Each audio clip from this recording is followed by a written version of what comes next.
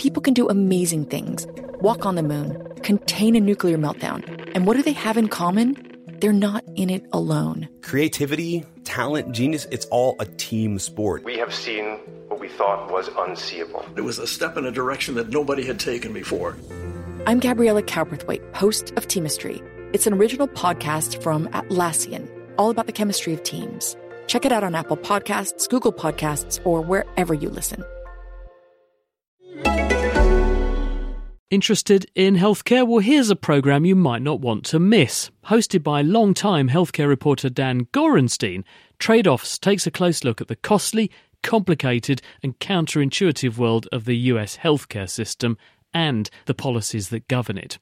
Trade-Offs digs into the weeds with experts who understand the data driving the policy trends while telling compelling stories of those impacted by those policies. In the words of the Trade-Offs team, there are no easy solutions for a troubled healthcare system, just trade-offs. You can find Trade-Offs wherever you listen to your podcasts.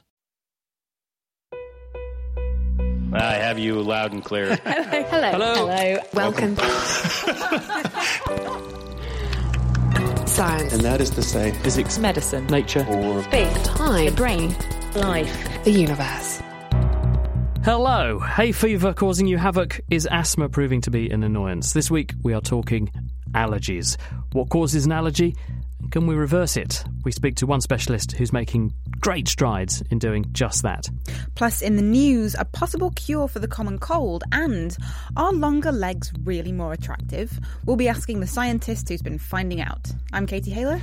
I'm Chris Smith, and this is The Naked Scientists. The Naked Scientists podcast is powered by ukfast.co.uk.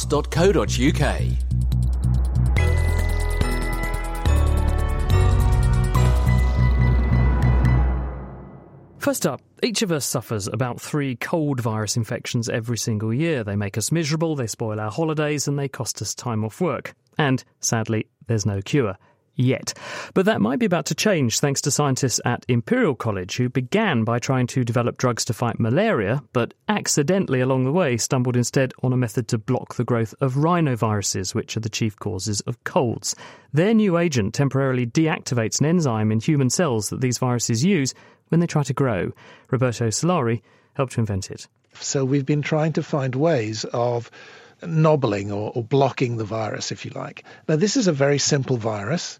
It has a protein shell and it has genes inside that protein shell.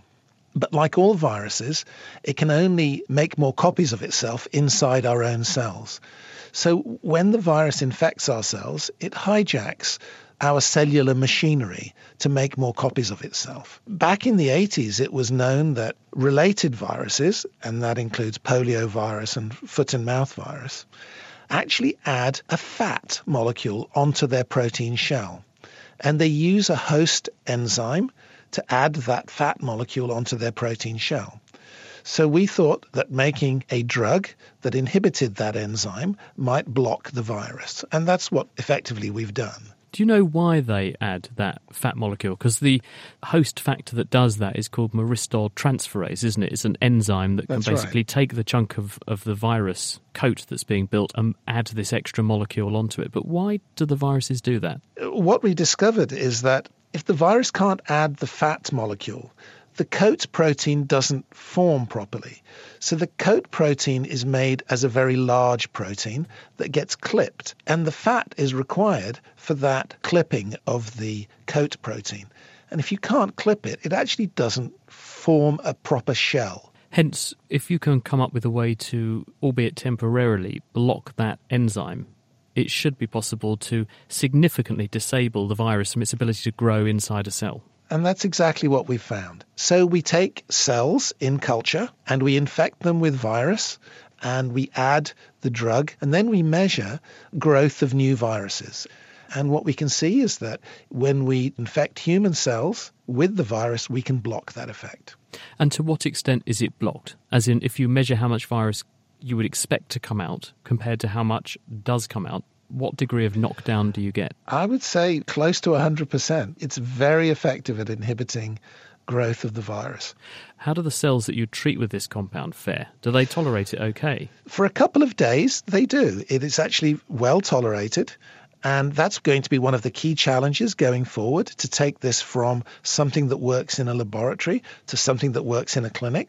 We have to test the safety and toxicity of these molecules. That's all going to happen in the preclinical development phase that we're now entering.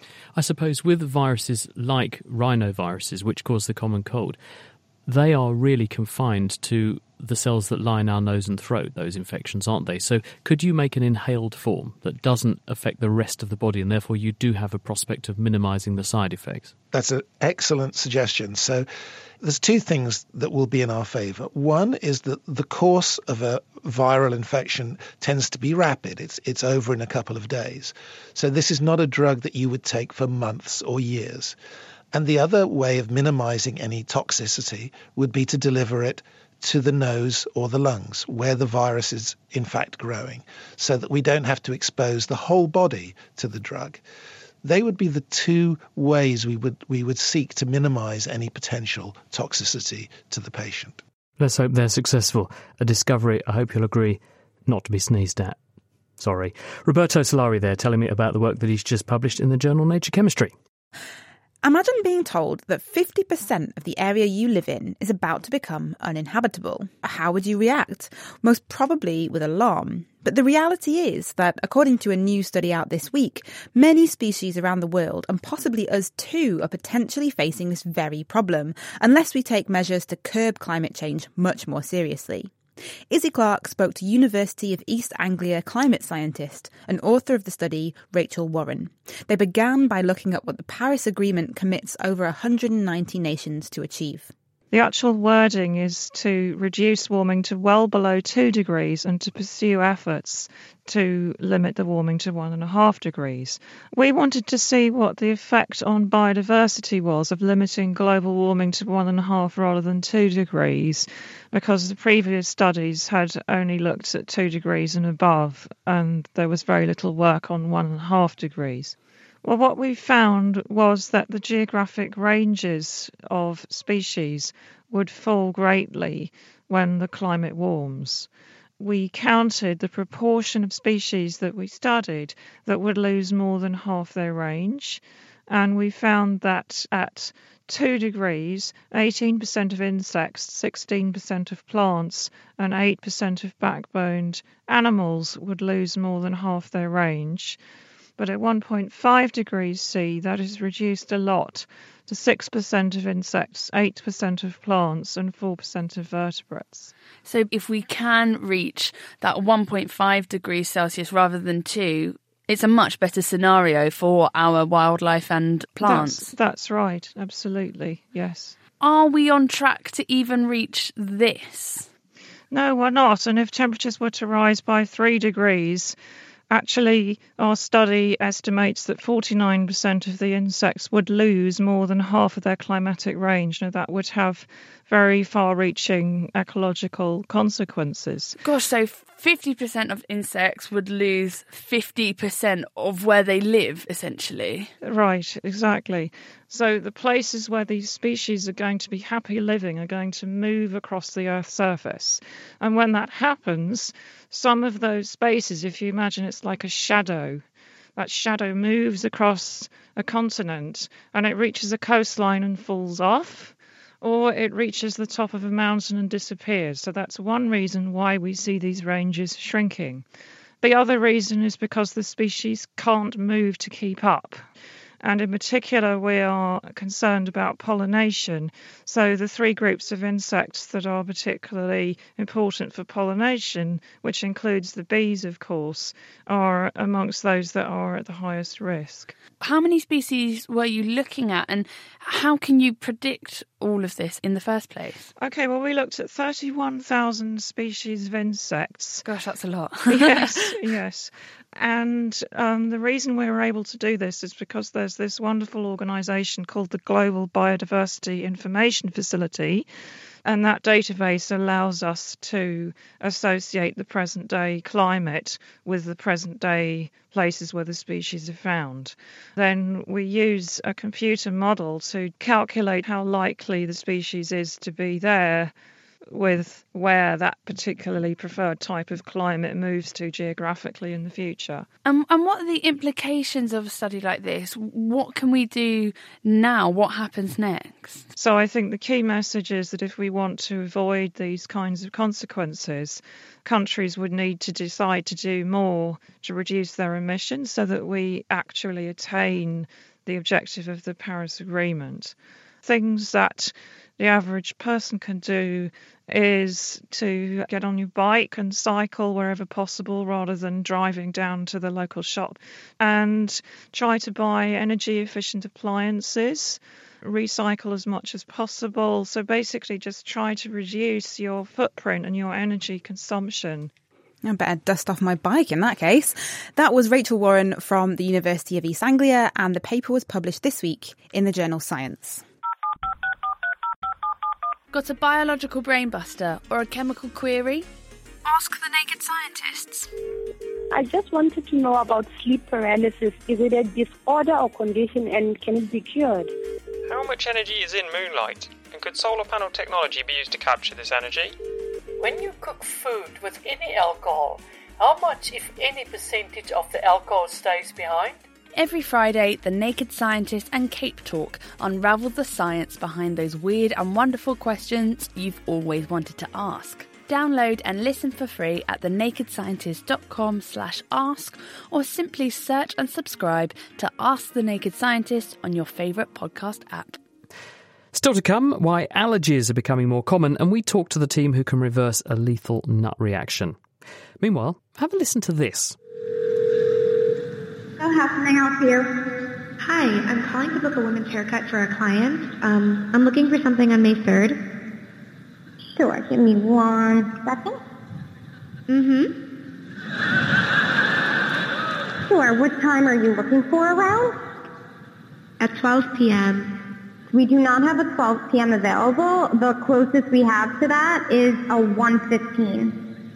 Do you have anything between 10 a.m. and 12 p.m.? Depending on what service she would like. What service is she looking for? Just a woman's haircut for now. Now, if I told you that one of those voices was not human, and in fact the entire conversation was being run by a computer program, and that computer program had phoned up a real hairdresser and was trying to book an appointment, you probably wouldn't believe me. But that's absolutely what happened. That grab was played actually at a conference in the last week, and the round of applause you heard was the audience being incredibly impressed when the robot started adding very human-like voice affectations.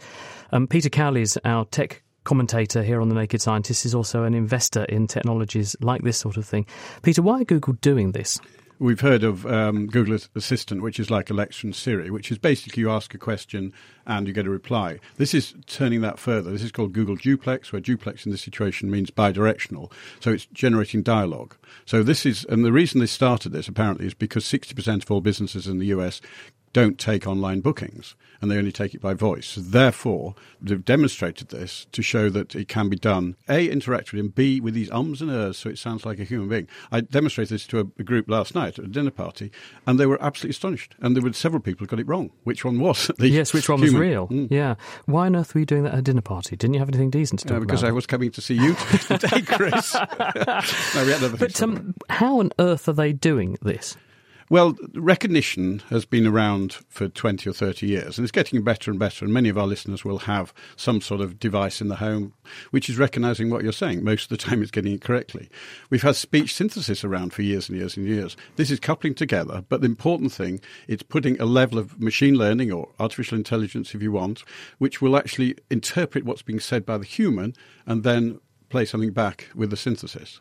What's the processing overhead behind this? Is this an enormous supercomputer required to do this, or is this potentially scalable? As in, do you need a small device to do this so that you could have people having conversations with computers that are meaningful without having to use the entire Google network to do it? A great question. It will end up in our phones at some point. Basically, it's machine learning requires what's called a neural net, and neural nets generally done they're fairly slow and very processor intensive if they're done in software, but they will end up in hardware. So at the moment, yes, it does use the massive set of servers, but in time it will be possible to do it on a much smaller device. Down to the point of actually why they are doing this, what's their perceived need? Why do they think that people are going to buy into this? And why do they think that people want this kind of and and pretending to be human? Because actually that's a bit deceitful. Yes, well, that makes me uneasy. Yes, let's answer the second part first. Communication is more natural if you get the ums and ers and hesitations, etc. So then it becomes much more acceptable that it is a bidirectional with the human being. And actually the end result will be better. The human that's receiving it, in that case, the hair salon, is unlikely to recognise that it wasn't a human at the other end, hasn't got impatient or anything or hasn't tried it out. So it actually will speed up that sort of communication. It also, for Google, is doing a demonstration of where the technology is going, because it will become bidirectional duplex, it will become a dialogue. There was a gentleman we had on this programme a few years back who actually showed that people tend to put in R's and ums ahead of an item in a sentence that they were seeking to emphasise. And he noticed this particularly in parents teaching children language. Because if you say, oh, look at the plane in the sky, actually what it does is it creates a bit of cognitive space, but it also cues the individual, oh, look, potentially new word or important word coming. You must attend to this. So is Google adding the R's and ums in the right place? And does it have the capacity to learn to do that? Again, a great question. I think it comes back down to it's this communication, that perfect communication without the ums and ers sounds stultified. I mean, you run podcasts, I run podcasts. We actually take our ums and ers out. I don't know if you do after you put these on the Naked Science. We don't sterilise the conversation completely for the simple reason that it doesn't sound like natural speech if you do that. Right. And for the reason that I learned from reading this gentleman's paper in Science, that actually I might be, by sterilising the R's and ums, I might actually be taking the emphasis away from key components of a sentence. So we want it to sound natural. And of course, all our guests here on the programme are so good at speaking that they don't say R and very much anyway. No, not very much. But is there not a risk, though, that people might be deceived by a system like this or feel deceived? Yes. I don't know if you noticed, but in the press last week, there was a guy that was doing robocalls in the States. These are robotic calls, and these are simple ones. And he was fined almost £90 million for doing this, for spamming people effectively. But if you took it further on, you have got this ethical issue that you could confuse. Even solicitors are being conned effectively with the right communication to hand over large sums of money. So in future we might see these sorts of calls opening with, by the way, you're talking to a non-human assistant. Google have already said that. They've already said that even between last week and this week. They're going to, in some states of the States and other parts of the world, they'd have to say, because it's recording, and secondly, they're going to introduce, this is a Google Assistant or something. Because all your data, of course, is going far farther than you think it is, and that might have implications for the general data protection regulations, which are coming in on the 25th of May. Yep. Absolutely. Peter Cowley, our tech correspondent and a local business angel. Thank you very much. Talking of tech, into space now, and with an explanation for how the space race has brought us better contact lenses and made cataract surgery safer, it's time for this.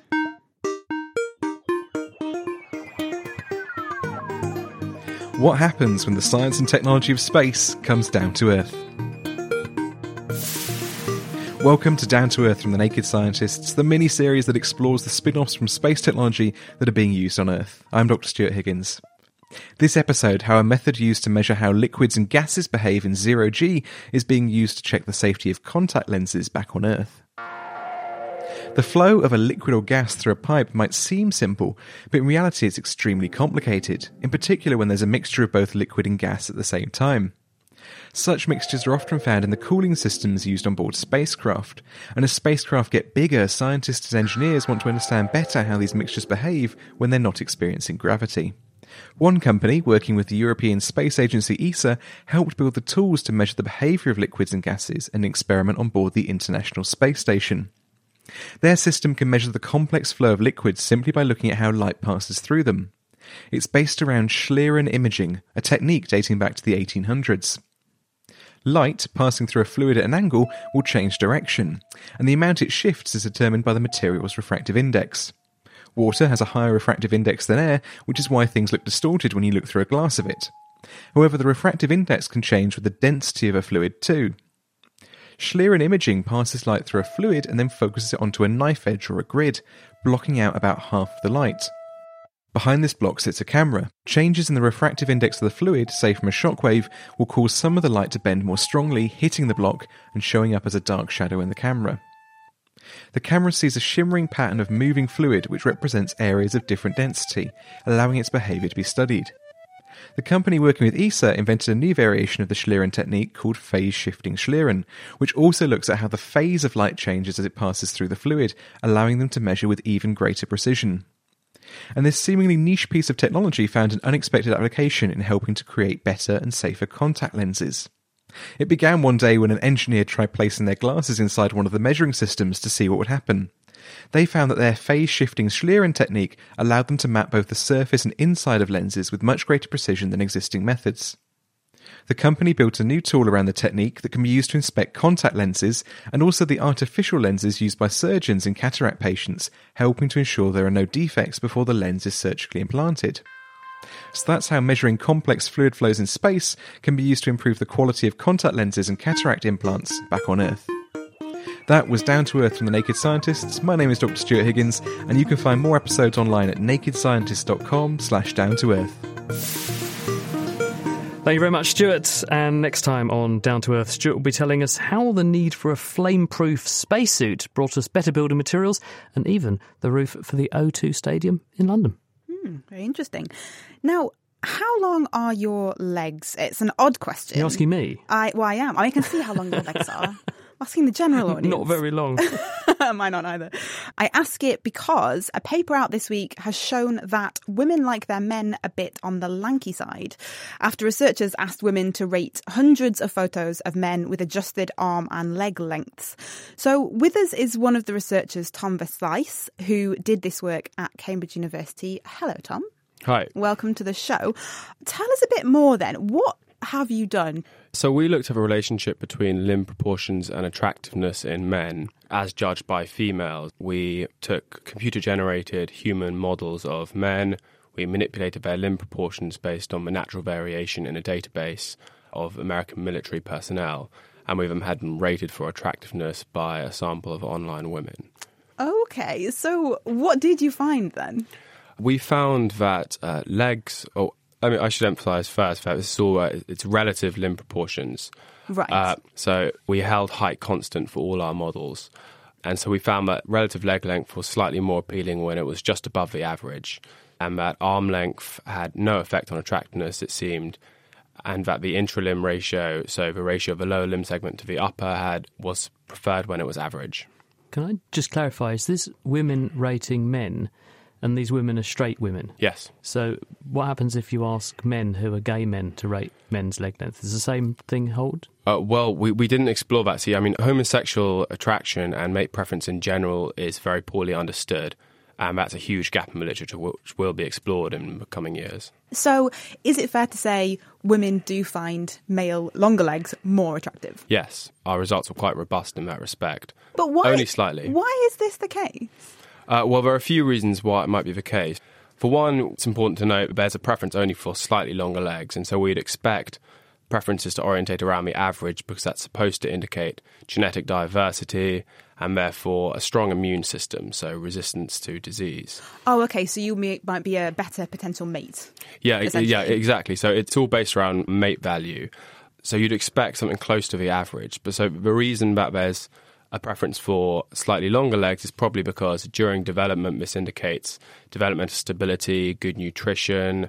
It also arguably indicates biomechanical efficiency, which would have been good in ancestral populations for walking, running, etc. Okay, biomechanical efficiency, you mean being fitter? Biomechanical efficiency basically means it costs less energy to move around. Ah, okay. Hang on, what about really long legs? Really long legs are, almost universally unappealing, it would appear, because they are often associated with harmful genetic conditions. What about if you're a daddy long legs? I don't know. We'd have to do. Excluded from the study. Yeah, no, that's certainly. I mean, like the insects, different kind of study. Legs, yeah. I mean, what I was getting at is, do animals do this? There'll be a similar kind of process. In fact, it'll probably be more acute in a certain sense because it won't interact with social factors and with socialization. Animals will make attractiveness judgments based on the mate value of the individual in question. Now, I think studies like this have been done before, am I right? So what makes your one, this new one, different? Well, although the previous literature is valuable, it had several problems. They were generally to do with the methods that were used.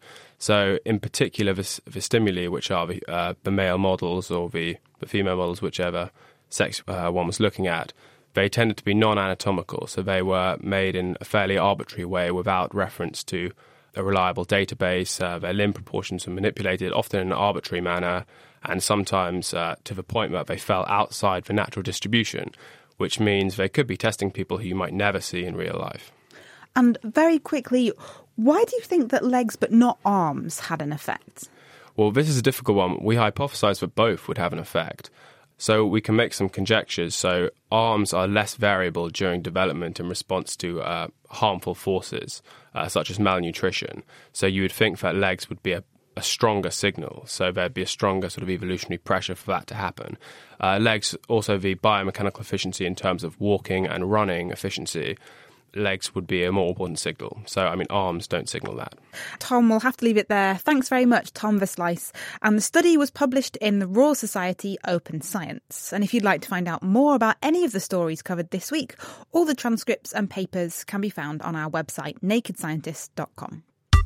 The Naked Scientists podcast is produced in association with Spitfire, cost-effective voice, internet and IP engineering services for UK businesses. Find out how Spitfire can empower your company at spitfire.co.uk. You're listening to The Naked Scientists with me, Chris Smith, and with Katie Hayler. Now, with the arrival of spring in the Northern Hemisphere, legions of us are beginning to sniff and complain of itchy, watery eyes because we've got hay fever and we're allergic to tree or plant pollen. Usually, the symptoms for these sorts of things are pretty trivial and they're easy to manage, but some people develop much more severe reactions to things other than just pollen. When Dylan was about 18 months old, he was in the garden with his dad and his brother, filling up bird feeders with peanuts, and his arm was in a sack of peanuts, and he came back into the house and rubbed his eyes and had an immediate reaction, which resulted in us ultimately being diagnosed with peanut allergy. And we'll find out more about what happened later on in the programme, because this week we're looking at the science behind allergy, including how a pioneering therapy means people with life-threatening reactions can now be treated to reverse their allergy. First up, let's actually unpack what an allergy is and what's going on in the body when somebody has an allergic reaction. With us is Owen McKinney. He's an immunologist at the University of Cambridge. So what actually is an allergy? Good question. There's two key points to the answer. The first is what you would notice if you had one yourself, and the second is what's going on inside your body to cause it. It's probably easier to start with the second one first. It boils down to your immune system, and the point of your immune system is to repel invaders, to stop bugs, bacteria, viruses getting in and causing disease. And for bacteria and viruses that are extremely small, your immune system has cells that can effectively gobble up those pathogens and wave them around so that the rest of your immune system attacks them. But sometimes there are pathogens that are too large and that can't really happen to. So there's a separate branch of your immune system that deals with that. The sorts of things we're talking about here are parasites or worms. There are a branch of cells, including specialized cells called mast cells, stuffed full of granules and toxic proteins that they can release to repel or kill the invading worm or parasite. And where are these mast cells? Throughout your body, but they're the sort of places you might expect if you were to plan a defense. So they're lining your nose, they're lining your lungs, they're lining your gut, and they patrol around looking for trouble and trying to sort it out. When they see it, they release the proteins, repel or kill the invading bug, and that should be that.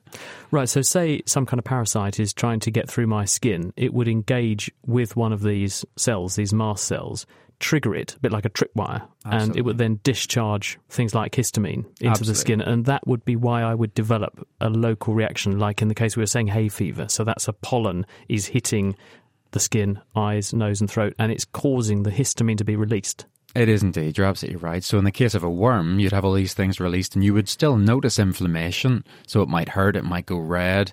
And that's partly due to these toxic chemicals being released, but it's doing you good. But why is it doing me good? Why doesn't feel like it's doing me good is what I'm getting at. So why is that beneficial? So it would be beneficial if it was targeting a worm or a parasite. If it's targeting something that's a natural component of your environment, like grass pollen, like peanut, like egg, like we could go on for the huge list of things, that's not beneficial. And you really don't want that to take place. That's an accident and that's why it's a disease. Why is it that it's confined in hay fever just to my eyes and nose? But if I am allergic, we heard just now about a young person with a nut allergy, you can get symptoms all over your body. So why is there that difference? It partly comes down to the severity of the response. An allergy is not like a binary on or off phenomenon. You can have it, but it can be low grade, or you can have it and it can be extremely severe. And there's a continuum the whole way along. The low grade stuff, you get local reactions where the pollen's coming in. It's coming into your eyes, your nose, and you have the local reaction there. If you have a much more severe reaction, such as to peanuts, it can affect the whole of your body, where not just small blood vessels dilate to give you a rash. They all do that. Your blood pressure can drop to your boots. It can actually be extremely dangerous or life-threatening. Now, you're not born with an allergy, are you? Because your immune system is immature when you're born and it has to learn from the environment what is good and what is bad. So how do allergies get started in the first place? Do we know? The short answer is not really.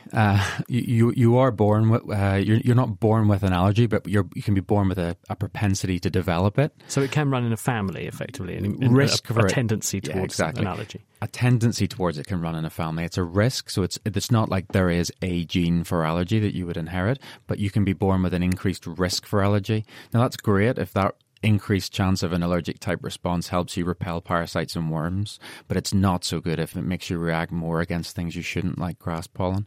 So in some spectrums, an allergic response can be helpful, but in others not. It depends on the circumstance. And in terms of managing allergy, obviously not being exposed to the thing that you know triggers these symptoms is one way to manage it, but that's not always possible, is it? If you've got to go about your day-to-day business and you're reacting to pollen, which is so tiny, it's just in the air all around you. So what's the best way that a person can manage an allergic condition? So our treatments so far have largely been limited to trying to turn off these toxic chemicals, like you mentioned histamine. So the cells are releasing histamine as a way of trying to agitate and get rid of the worm or parasite, for example, or in this case, attacking pollen.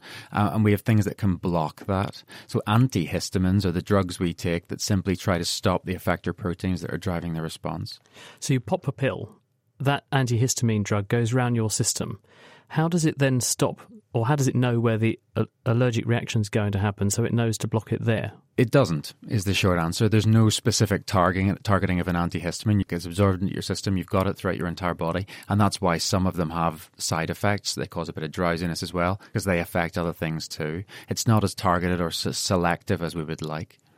In essence, you're damping down your immune system a bit all around your body. And that way you're blocking the effect were it to happen in that particular area because the antihistamine is already there. So you've got to take it before you're exposed, basically.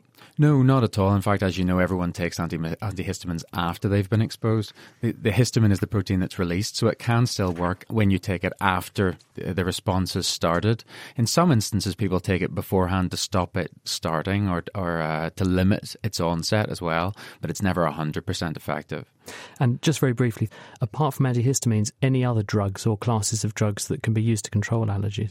Yes, there's a class of drug called steroids, not the sort of steroids you might have associated with the Olympics, but the sort of steroid that can dampen down your immune response. They're widely used for a huge range of different sorts of immune diseases because they dampen down the immune response a little bit or a lot depending on the dose. Your immune system's a bit like a thermostat, and what you want to do is turn it down a couple of degrees, not turn the heating off. Owen McKinney, thank you very much. And I'm sure those sorts of steroids aren't associated with the Olympics. Anesha from Russia, of course. So now we know what allergies are. What's the scale of the problem? Here to tell us is Sheena Cruikshank from the University of Manchester. First up, Sheena, how do allergy rates compare in different countries around the world? So in the UK, we have about 1 in 4 of us having hay fever or allergies. So they're pretty common, but worldwide we see a real variation. About 10 to 40% of the population across the world will have an allergy. And what we tend to see is that it varies depending on whether you live in a more developed part of the world or a less developed part of the world. So the more developed the area, the more likely you are to have an allergy. And why is that? Do we know?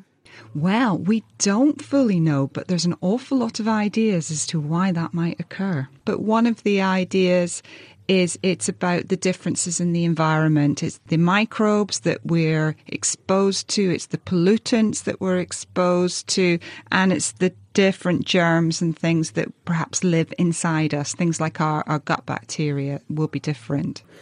From a population health perspective, how has this incidence of allergy changed over time? It's changed massively.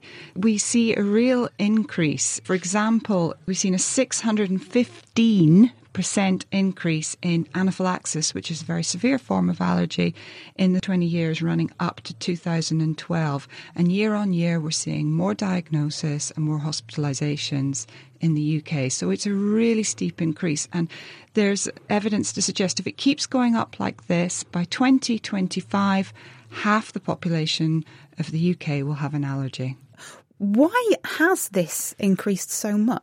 So you can be a little bit genetically susceptible, but what they know now is that genetics isn't the only thing, and the environment in some way seems to be really, really important. So it's something that we're exposed to in our environment. It could be microbes that we're breathing in, different types. It could be different pollutants. It could be all sorts of things that are sort of coming together and making our immune system respond in a way that it shouldn't. Because what an allergy is essentially your immune response reacting to something that is harmless, that you should ignore. Now, you're getting the public involved in allergy research, as I understand. Tell us about that. We're really excited about this. So we worked with people with allergies and asthma to co-create an app to gather symptom data across the UK. And what that does is we get different symptoms and we get a timestamp and a geolocation. So for the first time ever, we're able to see when allergy symptoms start to develop and where you were when that happened. And rumour has it that you do have some preliminary findings. Yes, that's right. So we have some preliminary evidence where we've been looking at possible linkage between the symptoms and different pollutants, because we've got very detailed data from Manchester.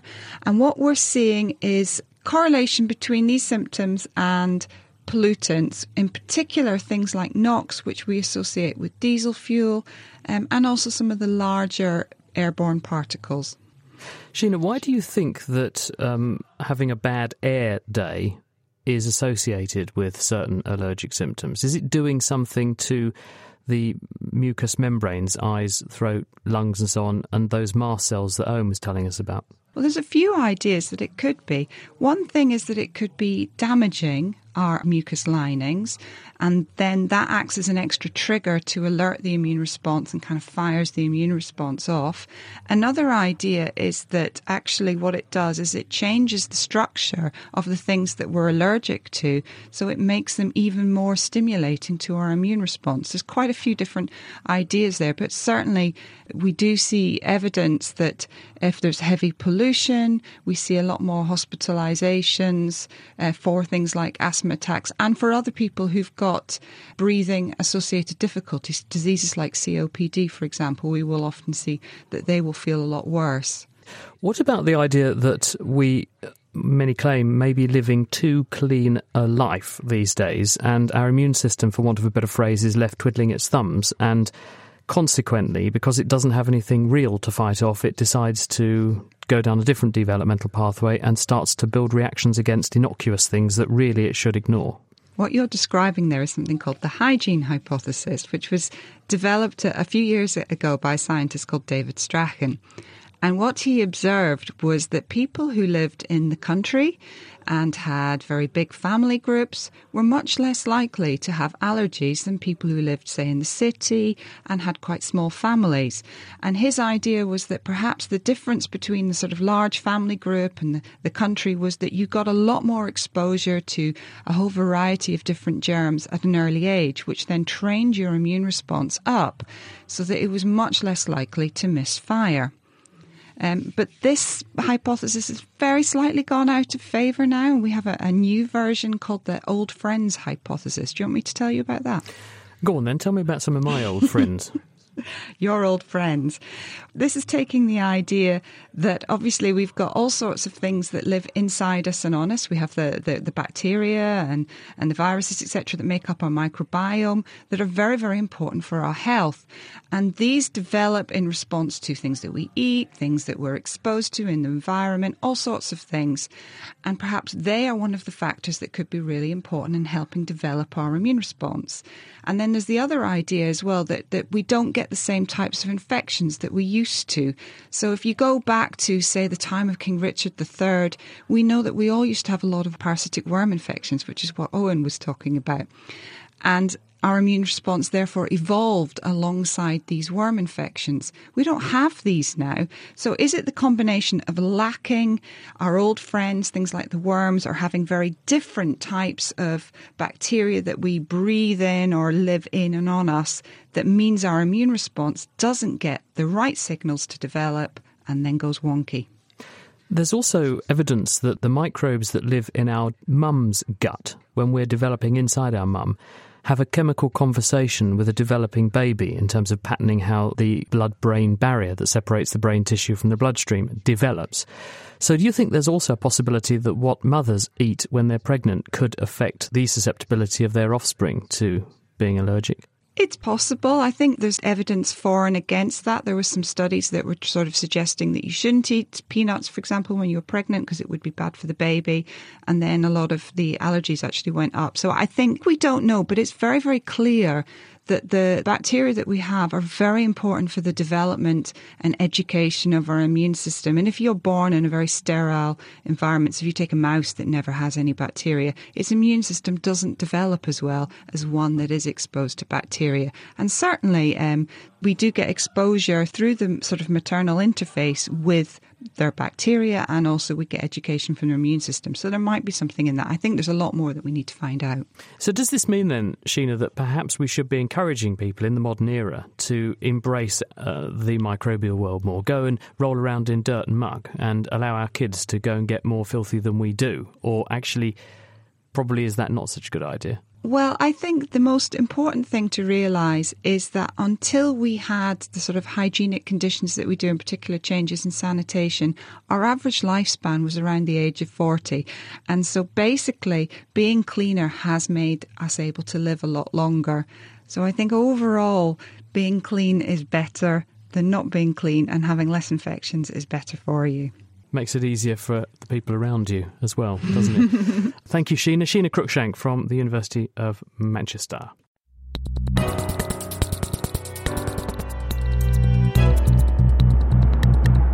You're listening to The Naked Scientists with Chris Smith and with me, Katie Haylor. Today we're unravelling allergies and how we might be able to cure them. Now, allergies can vary widely in severity. While some are undoubtedly inconvenient, others can actually be life-threatening. I went to see 8-year-old Dylan and his mum, Micah. When Dylan was about 18 months old, he was in the garden with his dad and his brother, filling up bird feeders with peanuts, and his arm was in a sack of peanuts, and he came back into the house and rubbed his eyes and had an immediate reaction, which resulted in us ultimately being diagnosed with peanut allergy. How does it affect your day-to-day? It becomes the most important thing in your life because you need to keep them safe. We've been unable to be spontaneous. It makes your world very small to begin with, but luckily we have the resources and the kind friends and family to make it possible to do lots of normal things. It sounds like it's something that takes a lot of planning, a lot of effort, and is quite stressful. Yeah, I think that's accurate. It's huge in its detrimental effect on family life. Dylan, what's it like having a peanut allergy? Well, it's a bit hard because you have to check the labels of most things, and at like a birthday party they have a cake with peanuts and I have to just deal with it and not have it. And we'll hear a little bit more from Dylan and Micah later on in the programme. Before that, we're joined by Pamela Ewan. She is a consultant allergy specialist at the Cambridge Peanut Allergy Clinic, and she treats people just like Dylan. Why are those allergies so severe, Pam? Well, no one really knows why peanut allergy is so severe, but of the foods, it's the one that is the worst. And so it's the most common of the foods to cause very severe, sometimes fatal reactions. So it's a very bad one. What age would a parent first notice that a child is like Dylan? What age does it tend to kick in at? Well, the average age is around 2 for the first symptom in a child, but it could occur at any age, and obviously that depends a bit on exposure. If you don't start eating peanuts till you're older, which is what happens now, probably that age of 2 is going to go up quite a lot. And Pam, is there an age at which you grow out of allergies? Or can you grow into them, paradoxically, as you get older? Because this is something I've often wondered, because I think I have less bad hay fever in my adulthood than I did in my childhood. Or is that just because I'm better at avoiding the problem?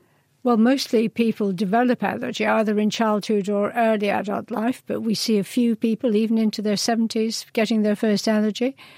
On the whole, most adults who've got allergy don't actually get better, but certainly some do, and particularly described for hay fever, waning as they get a bit older. And we don't really fully understand this, but I think it's a balance between the drive to allergic antibody versus those forces we talked about earlier, which are trying to switch that off or down-regulate it. And something that Sheena said was mothers not eating peanuts when they were pregnant. There were some countries where this was put out as advice, wasn't it? And then they did see an apparent increase in peanut allergy afterwards. Where do you stand on that? That advice was actually not scientifically based, so it was thought to be a good idea, but there was no solid evidence to support it. There is a study now which tried very early introduction of peanut into babies, and they did manage to lower the incidence of peanut allergy. But a problem they encountered in that study was that when they tested quite small children, they found they already had peanut allergic antibody, the bad antibody. So it's actually not that simple to do it. So it would be risky for mothers to start feeding their children peanuts without actually knowing did they have that allergic antibody on board or not. So it's not something people should just try randomly.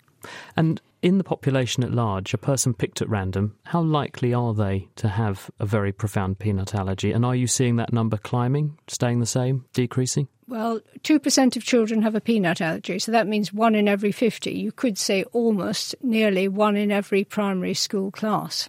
And has that changed? It was very rare to have peanut allergy until the 1990s. We hardly ever saw a case, and then there was a big increase in the 90s.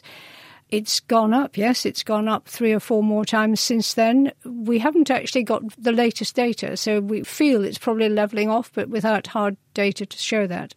And when a person has a very profound reaction, what's actually happening to their bodies so that they have that collapse and anaphylaxis? Well, they're having this very widespread histamine release, which causes a whole range of different symptoms, but particularly in these severe reactions with peanut, the main problem is very bad breathing.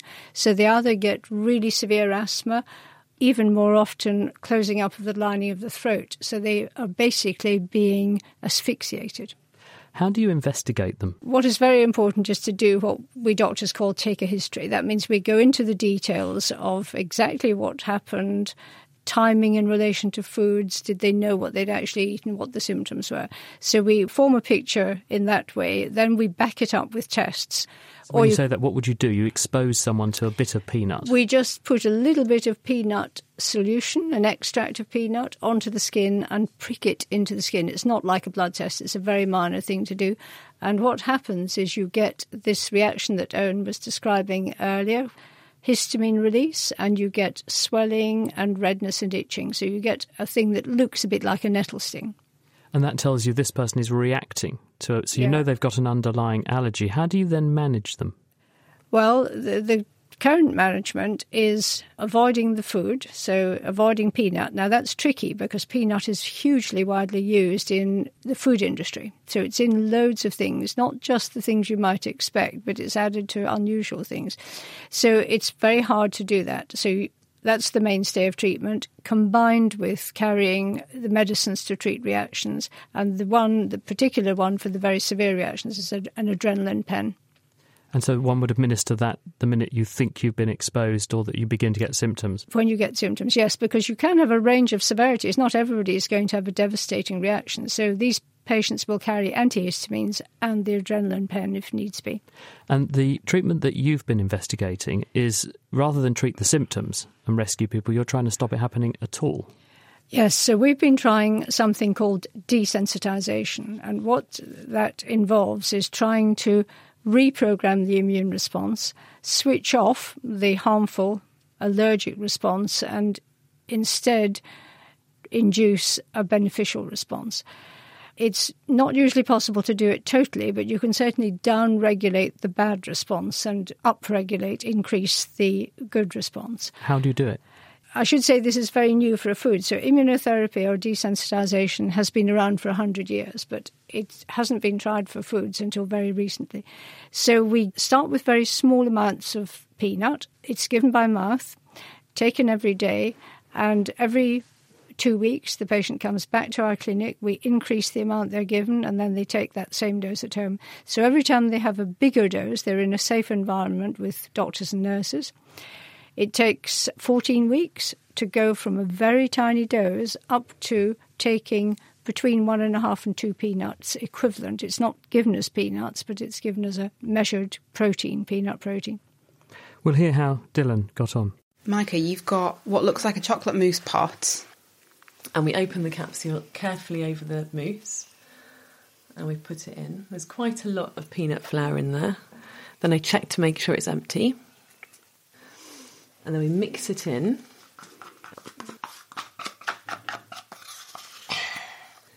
Good job. Good boy. So now you've done that bit, it's time for sweets. Yes. It's given us the freedom to engage in usual family life and go on holidays and see friends and be excited about an ice cream van instead of dreading the sight of one. And it's also given us increased safety. I mean, that's a fundamental change, I think. In the event that Dylan is accidentally exposed to peanuts somehow, he will be able to tolerate that much better than he could before. So you heard there sprinkling little bits of peanut extract onto something he likes eating to make sure he continuously presents the particular thing he's allergic to. But why does that work, Pam? Why does that downregulate the profound response he was having before? Basically, it is changing the regulatory cells that are in the system which control the production of this allergic or harmful antibody. So it's trying to reduce the production of that. And we can show that by monitoring these patients with our tests, that the allergic antibody gradually declines. What stage are you actually at with this, though? Because we heard from Dylan, he's one of your patients. Is this something that people can routinely come and seek out from your clinic yet? No, well, we've done a lot of research which has been published, which clearly shows the treatment is effective. What we're doing now is offering a sort of early access to treatment. We haven't got a licensed medicine, and we're working on further research, which will actually take a while. It's quite complex getting a drug license, but we're for peanuts? Although it starts as a foodstuff, we have to do it exactly as stringently as you would if you were making a drug out of a molecule. Yeah, so we have to go through the whole regulatory system, which is massive.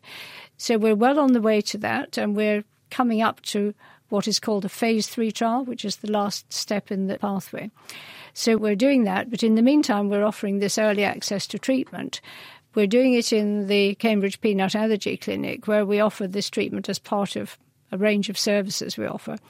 Unfortunately, we're only able to do this privately because the NHS have not yet commissioned this and are unlikely to do so till we've got a full licence. So it's restricted, but is probably better than nothing. And just very briefly, does this work on everybody? It works on most people. Currently in our clinic, we're having success in high 90s, 95% plus patients. We can achieve this, so pretty impressive. It certainly is. Thank you very much. Pam Ewan there, and before her, thank you to Owen McKinney and Sheena Cruikshank. And now, to finish the show, it's time for Question of the Week. We've been talking about hay fever and runny noses earlier in the show, and Mike's got a related question that Izzy Clark's been looking at. When I cycle my bike in cold weather, my nose runs. It doesn't happen in warm weather, so why is this, and is there anything I can do to help with it? We turned to the Naked Scientist forum to dig out an answer. One user thought it might have something to do with diet, saying, "Dairy can cause more mucus. Try consuming less and see if that helps."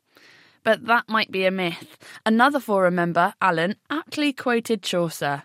Perhaps a first for the Naked Scientists. If your nose runs in cold weather and your feet smell in hot weather, you're upside down. We decided to take this snotty situation to ears, nose and throat specialist Neil Donnelly from Addenbrooke's Hospital. This common condition our cyclist is describing is known as skier's nose or cold-induced rhinorrhea. Rhinorrhea is the medical term for a runny nose, and you may be more likely to suffer from this if you have hay fever or asthma. The nose is like an air conditioning unit for the lungs. This involves heating and humidifying the air that we breathe, as well as filtering out any impurities. There are two reasons for experiencing a runny nose when the air is cold and dry. This cold, dry air requires a greater amount of heating and humidification to protect the lungs. The blood vessels in the nose expand to increase the surface area for heating, which is why our noses feel blocked, and the mucus glands lining the nose produce more runny mucus for humidification, hence that snotty drip. The second factor is that the air that we exhale is warm and moist. When this saturated humid air hits the cold temperatures towards the nostril, water condenses and drips out of the nose. The effect is like steam condensing on a cold bathroom window. So what can be done to prevent this nasal niggling, short of becoming a dry-nosed couch potato or relocating with Mark Cavendish to somewhere warm for winter training? Simple measures include carrying industrial quantities of tissues or protecting the nose with a scarf or buff. The latter not only results in less running, but also collects any unwanted drips. After all, the nose is capable of producing a pint of snot per day. Certain types of medication may also be beneficial if the rhinorrhea is particularly troublesome. These include nasal decongestants that limit the blood vessels' dilation and other medicines that reduce the amount of mucus that's trying to escape from your nose.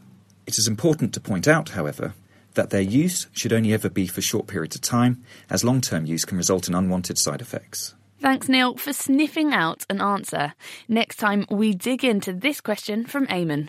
If someday we managed to travel to another planet and discovered aliens, what is the likelihood that we could eat them?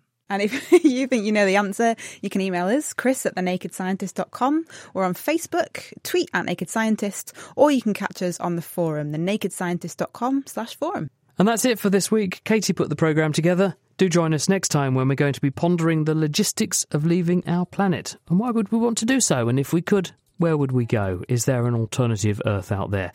The Naked Scientist comes to you from Cambridge University and it's supported by the EPSRC, the STFC and Rolls-Royce.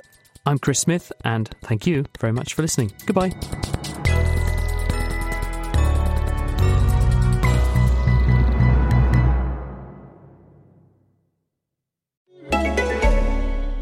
Looking for a break from the never-ending news cycle? Searching for fresh, new content that makes you stop and say, "That's how they did that?" Then look no further than Teamistry, the new original podcast from Atlassian. Hosted by filmmaker and documentarian Gabriella Cowperthwaite, Teamistry looks past the front-page headlines and into the untold stories of teams behind some of history's most groundbreaking moments. Download Teamistry for free at Atlassian.com/Teamistry or wherever you listen to podcasts.